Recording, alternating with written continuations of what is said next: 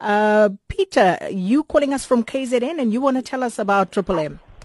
Yes, I just want to share my experience with Triple M, nothing much more than that. Just to say that I joined it, I think, in October last year with 1,000 rand just to try it out because I think like everybody else I was a bit scared of it.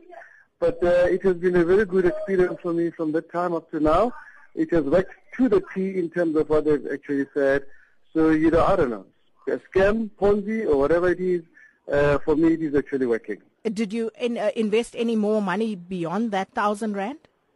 Yes, I actually did because like I said, I just tested it out and the waters tend to be alright. I actually have deposited the money into the extra, into Triple M Extra, which is the one that is shutting down, and that was 10,000 rand. But I'm very cool about it because up to this point in time, it has really worked out for me, and everything has worked to the T. And it has been said that it was an experiment, and it didn't go too well. It's much better that it closes rather than for it to cause problems in the future. So yes, I am quite cool, and I know that everything is going to work well with Triple M. So how much do you have invested at the moment? Well, I have 10,000 in the Triple M, and currently I've got about 2,500 rand in the normal scheme. And how much are you supposed to? And the returns on that, how much are you expecting?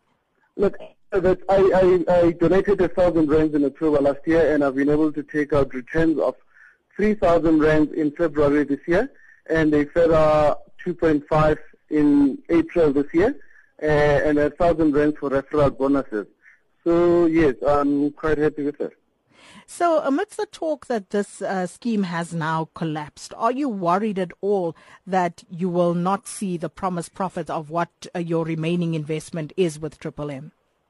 The scheme that is collapsed or alleged to have collapsed is the Triple M Extra, which is the 100% side of it.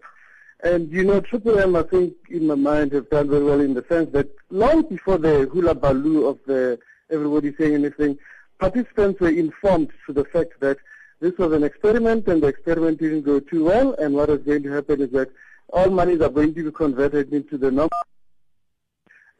interest, and that will be paid due to all members from whichever countries that they come from. So I'm not worried even a bit because it's just a question of time and everything will be back to normal.